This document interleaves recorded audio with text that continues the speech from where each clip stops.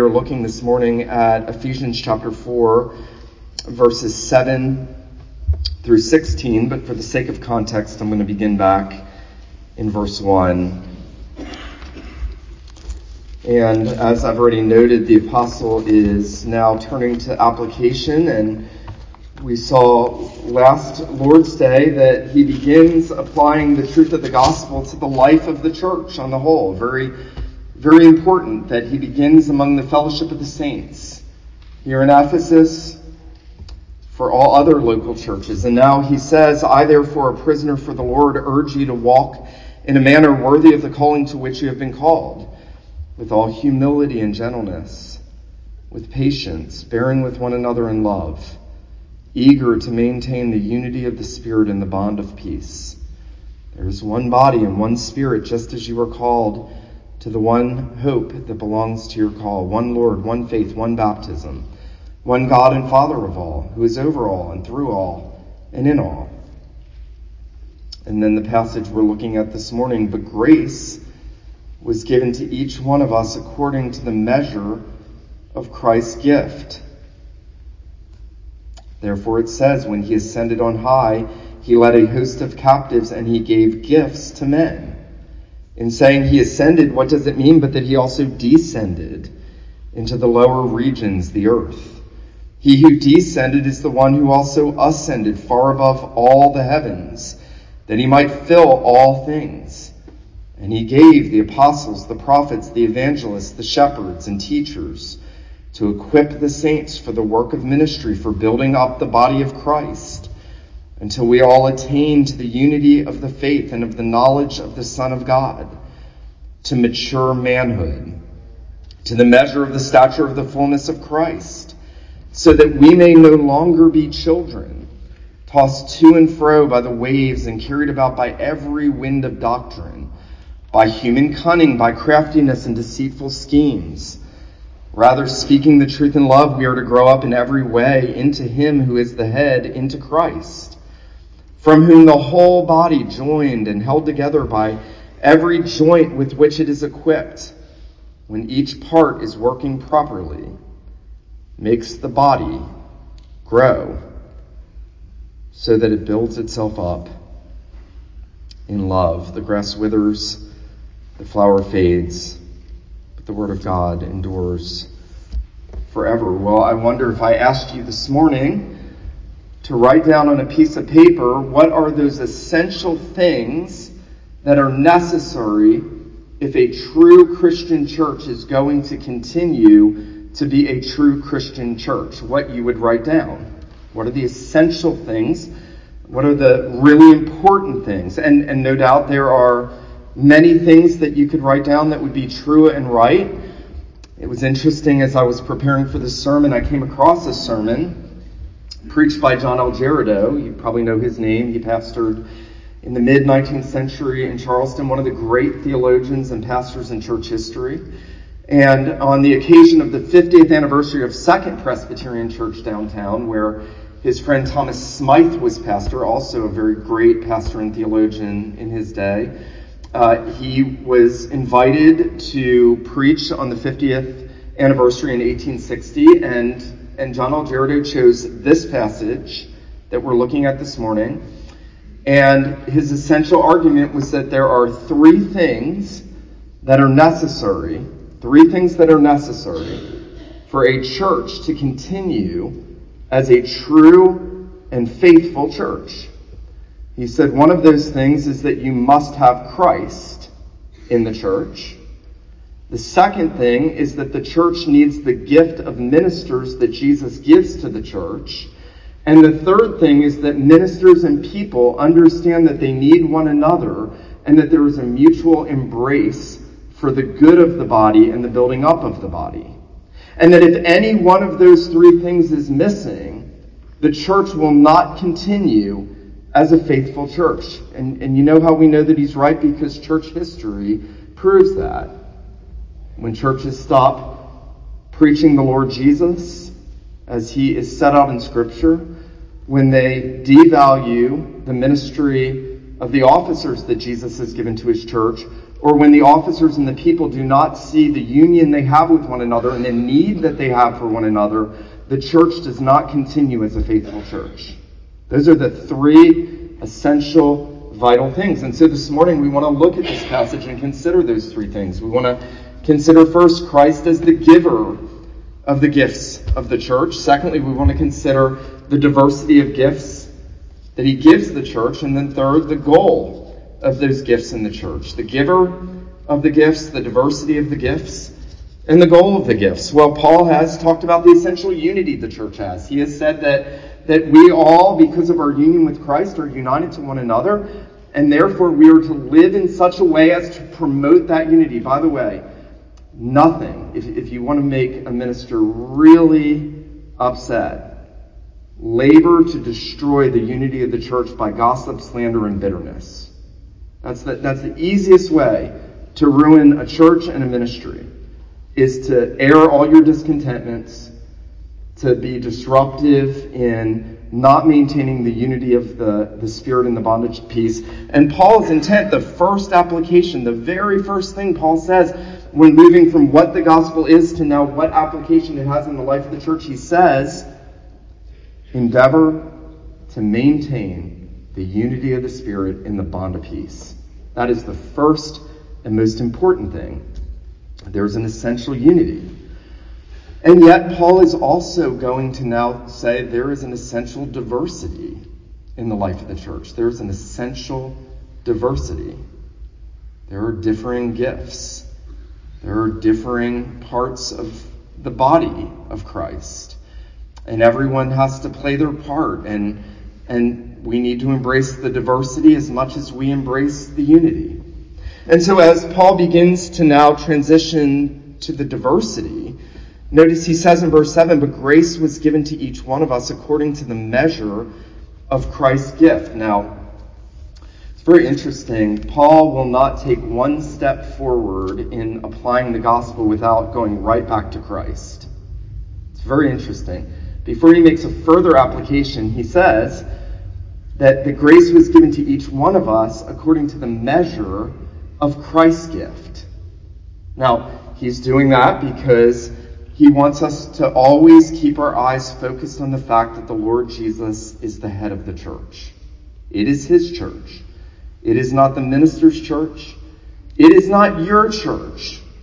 Let me say that emphatically. I hear many people speaking about local churches as if they somehow have possession of it. There is only one who has possession of the church, and that is Jesus. It is his church. He is the builder of the church. He is the king of the church. He is the only head of the church. What happens in a church only happens because he has determined that this is good for it to happen. And what Paul is doing here in verse 7 is he's saying, listen, while there is one Lord, one faith, one baptism, one God and Father of all, who is over all and through all and in all, there is a diversity of grace that Christ has given to his people. And he is distributing gifts to his people. I want to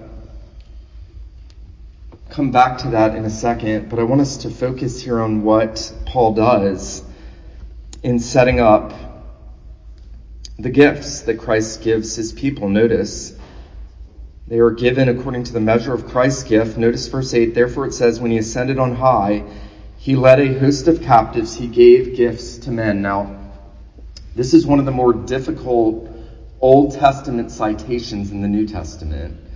It is from Psalm 68, which is a very difficult psalm. I'm going to do something I swore I wouldn't do on Facebook.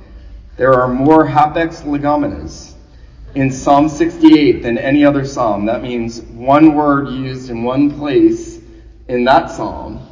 I read that this morning. I couldn't resist. I'm sorry, y'all. But it's a difficult psalm in itself. It is a psalm of God's victory. It is a war psalm. It's a psalm in which God is the victor. God comes home triumphant. God triumphs over his enemies. It's a psalm that looks back on the victories of the Lord over his enemies in the Old Covenant, And it's a psalm that looks forward to a coming victory that is being predicted, a victory that is going to look like these victories, but is going to be greater than those victories. And right in that psalm, when it talks about God's victories over his enemies, the psalmist says he ascended on high. He ascended on high. It's the picture of a king coming back from war and being exalted over his enemies. And then the psalm says he led captivity captive. He got spoils from the victory. Just like the kings in the Old Testament, David's spoil. He would come back and he would have more possessions and people, and there were tangible evidences that he had been victorious. And that psalm talks about God ascending as the victorious warrior king over his enemies, and him bringing those who were in captivity out of captivity in a long train, in a procession behind him as he ascends. Now, that psalm will go on to say, he received gifts from men. He received gifts from men. And again, the picture is that having come home from the battle, those that he had set free, they pay homage to him. They put their gifts at his feet. They show him the respect that is due to him. He received gifts from men. But notice what Paul does here, something very interesting. He changes the sense of Psalm 68 in that particular verse. And he says, when he ascended on high, he led a host of captives and he gave gifts to men. He didn't just receive gifts from men, he gave gifts to men. Now, Paul is applying Psalm 68 to Christ. And he's saying, in the ascension of Christ, after he conquered his enemies on the cross, after he burst the gates of hell and came out of the tomb on the third day, finally when he ascended into heaven, he was seen to be the victorious king that came to conquer Satan, sin, and death. And that is the ultimate victory that God has over his enemies. All those Old Testament victories were just little precursors to the victory of victories that Jesus would win by himself through his work on the cross and in the resurrection. And yet, notice this, Paul sees something of a redemptive historical shift. When Christ ascended on high, he led a host of captives. He gave gifts to men. Now, this is the idea because you're in this. You're in Psalm 68. Who were the captives? We were the captives. Who were we in bondage to? Satan and sin. And Christ released us from captivity, and he led a host of captives captive to himself. When he ascended on high, it's as if he drew behind him this long line of men and women and boys and girls. If you're a believer, you're in that line. And he drew you with him. And then out of that great company of redeemed saints, he said, I'm going to give this one, and this one, and this one, and this one, and this one back to my church as a gift to them. And notice what Paul does. He says in verse 11, he gave the apostles, the prophets, the evangelists, the shepherds, and the teachers. So Christ is the victorious one. Christ has conquered. Christ has delivered you from captivity. And this is amazing. He cares so much about you that out of that great company of the redeemed, he decides from all eternity, I'm going to select a few of these to be ministers of the word among my people, to make sure that they are cared for, shepherded, and matured in the faith. Now, what does that mean? That means that we can never think of the person and work of Christ apart from what he's doing in the life of his church. There are many well-meaning Christians that don't think they need the local church. They think they don't need church membership. They just want to be sort of floating, free agents. And what this passage is saying is that there is structure in the church that Christ has set in place as a gift to his people. Now, I don't know about you, But I do not want to snub my nose at the gift of Christ. Because if Jesus gives you a gift, you better embrace it.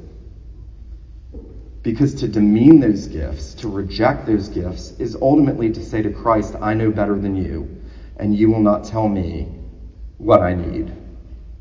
And yet he is the giver of the gifts that he gives back to his people from out of that great company of his people. You know, John Stott, speaking about this harmony between Christ and his church, he says this. He says, the church lies at the very center of the eternal purpose of God. The church is not a divine afterthought. It's not an accident of history. Stott says, on the contrary, the church is God's new community. The reason we are committed to the church is because God is so committed to the church.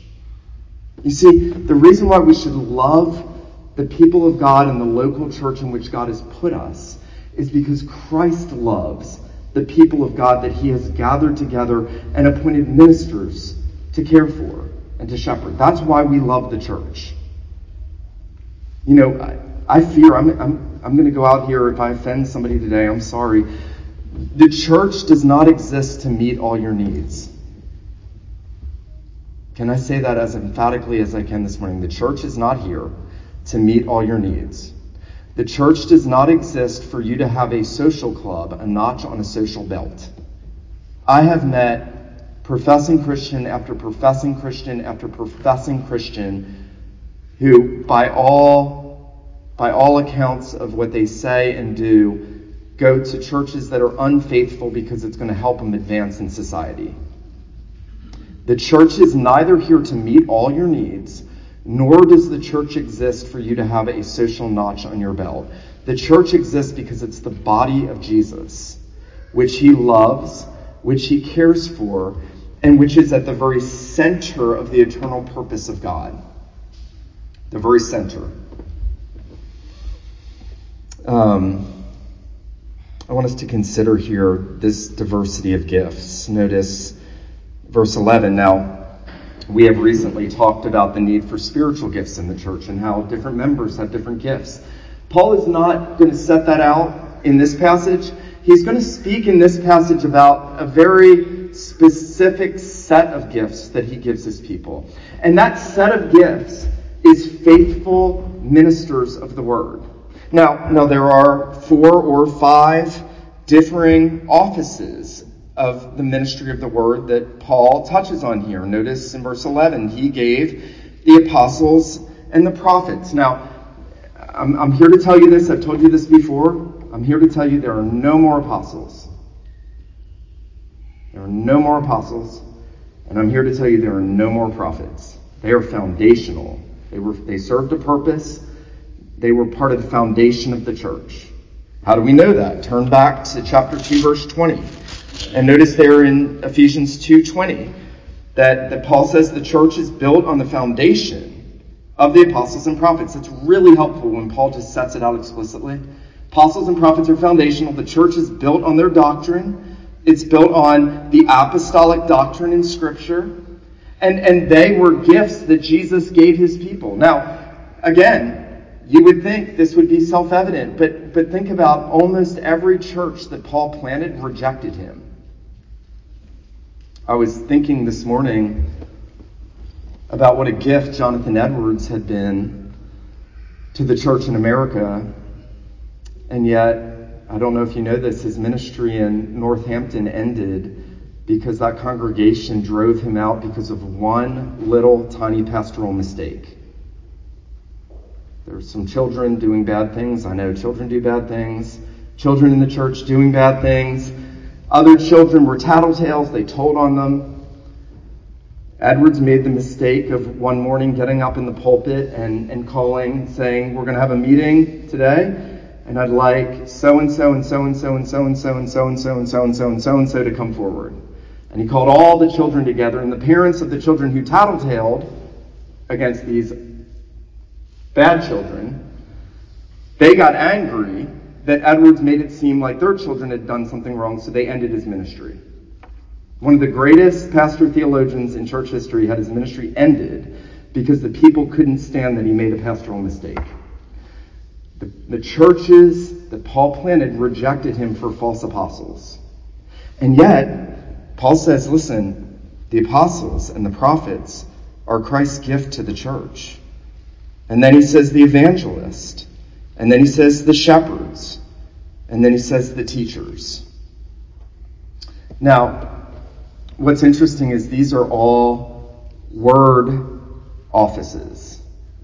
Every single thing that each of these groups were to do was to faithfully minister the word of God. Which means the most important thing in the life of any church for its continuance is the faithful ministry of the word of God. So that if a church is going to continue, it needs the gift offices that Christ has given as a gift to his church.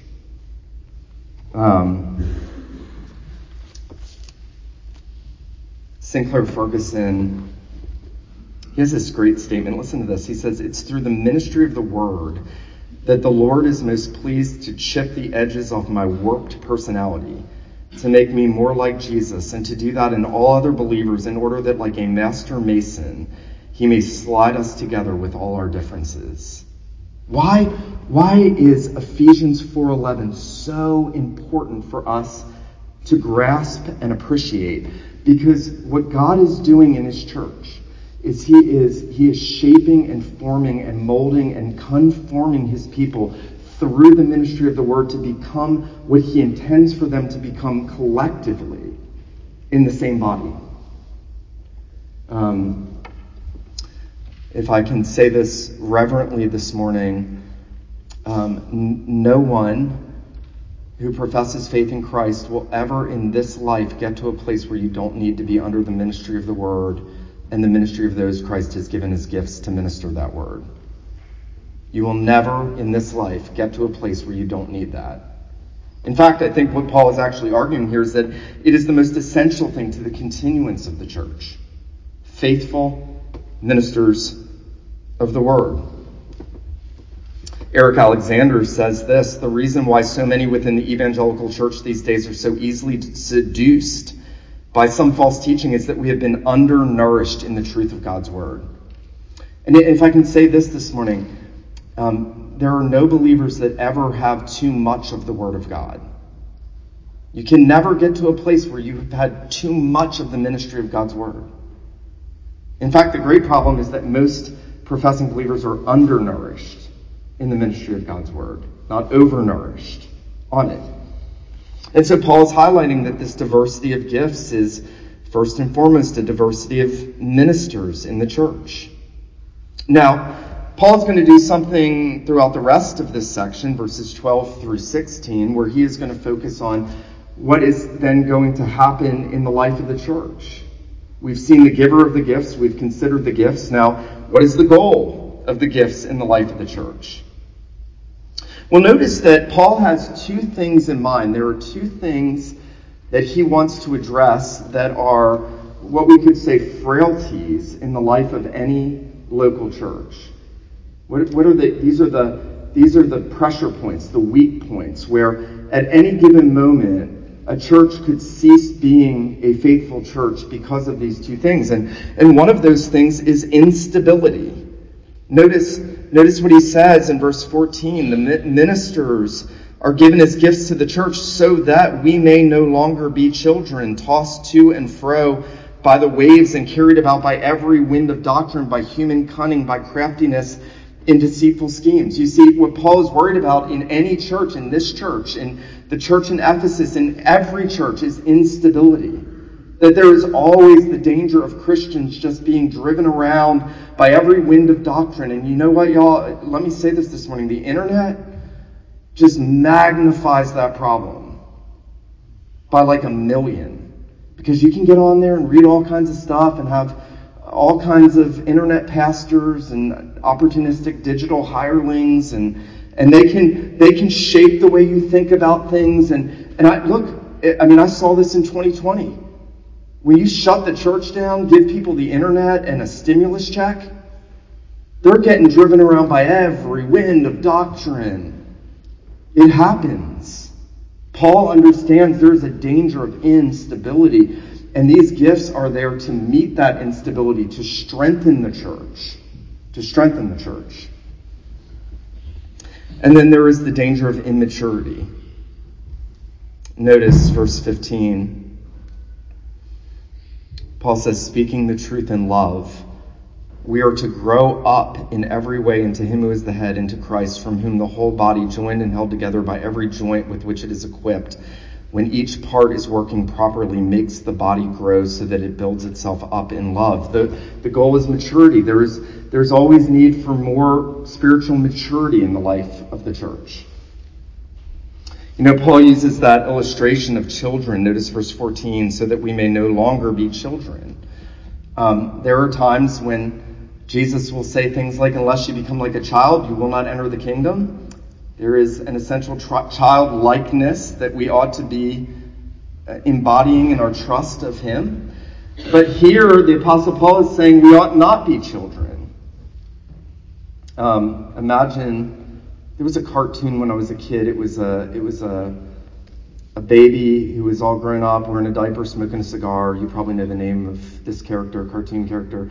And just how unfitting that idea is, that the baby never grows into the child never grows into the man. There's never that maturation that needs to happen. And Paul envisions the body of Christ. He envisions the people of God collectively coming together, needing to be matured in the faith. They need stability, they need maturity.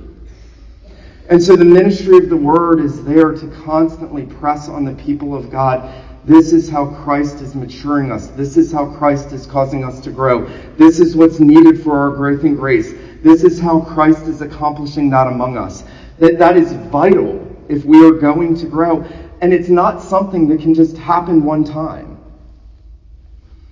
I was talking to a fellow minister this week, a mentor, and I said, do you ever feel like you're just kind of talking into the air when you preach? And he said, every Sunday. Every Sunday, he said, I preach on one thing, I leave the pulpit, I go out to the narthex, and the people are talking about the exact opposite thing I told them we shouldn't be doing. And he said, I'm like, did you not, like 5 minutes ago, did you not hear that? But the point is, that's true of all of us. We need a continual teaching of God's word to build us up, to make us mature. And we're never going to have that full maturity in this life. Notice what Paul says. What is the goal? What is the goal of the gifts that Christ gives to his church? Notice this, back in verse 13, that we may attain to the unity of the faith and of the knowledge of the Son of God, to mature manhood, to the measure of the stature of the fullness of Christ. Now, here's what that means. That means that we are ever needing God to mature us through the ministry of his word in this life, but that as we are the body of Christ, that what should happen is the likeness of Jesus should more and more and more start to show when others look on our fellowship. You see, what's the end goal? Notice this. This is fascinating. Back in chapter 4, verse 7, we're told that Christ is the giver of the gifts, and the end goal is that the fullness of Christ would be manifested in the lives of his people. Why has Christ so wisely chosen to give gifts of ministers to teach his word to the people of God until he comes again? Because he wants his image represented in the spiritual growth and maturity of the people of God. Now, what that means is that I need you and you need me.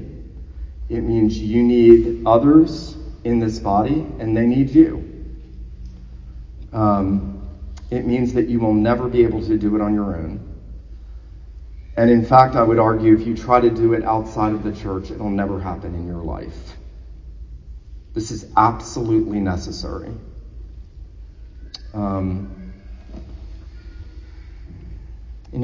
How revolutionary this would be if we had that perspective that Christ has of his church. This is Christ's work. It's Christ perspective of his church. It's Christ's organization of his church. I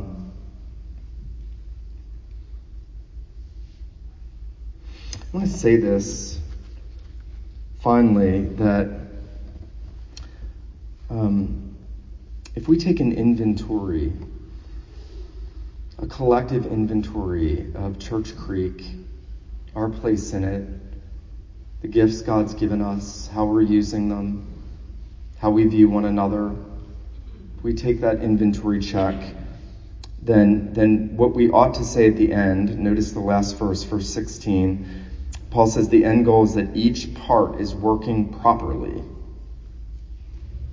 making the body grow so that it builds itself up in love. So the goal of ministers of the word that have been given by Christ as gifts to his church is so that every part is working properly.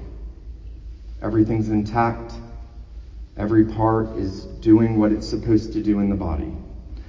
And when that's happening, and that beautiful spiritual diversity is serving the unity, the body, Paul says, builds itself up in love. I want to ask you, when you think about the things that you are most committed to, is that at the top of the list? That you want to do your part in this body under the ministers Christ has appointed to speak the truth in love, to build up the other members so that the body is building itself up in love.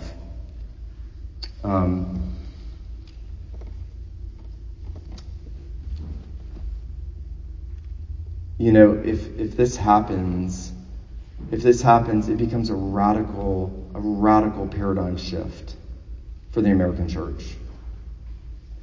Because I think, and I'm going to close with this, I think if most people in the American church were honest and they were asked the question, what is necessary for the church to continue, they would say a rockin' band and an awesome building and a great staff, and they would list off things that in and of themselves may not be wrong, but are not the really essential things.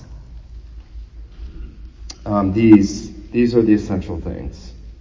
Christ is the giver of gifts to the church. He has given ministers to help build up the church, and he is calling the church to do their part, individually members, to make the body grow, that it builds itself up in love. Let him who has ears to hear this morning, let him hear what the Spirit says to the church. Let me pray for us.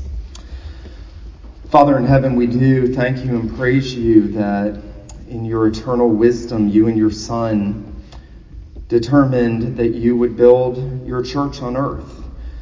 We thank you and praise you that you determined that you would have us to be members of it, members of the body of Christ, members of one another. We thank you and praise you, Lord Jesus, that in your wisdom you gave gifts of ministers to faithfully minister your word to your people. And we pray, our God, that Christ, the gift of faithful ministers of the word, and a loving community building itself up would be indicative of this church. Would you please give us that mindset that we would value these things more than anything else? Would you make us a people who love and embrace, Lord Jesus, what you love and what you embrace, what you have done and are doing among us? And so we thank you and praise you. We pray that you would remind us of these things and help us to live in light of them. We pray these things in Jesus' name. Amen.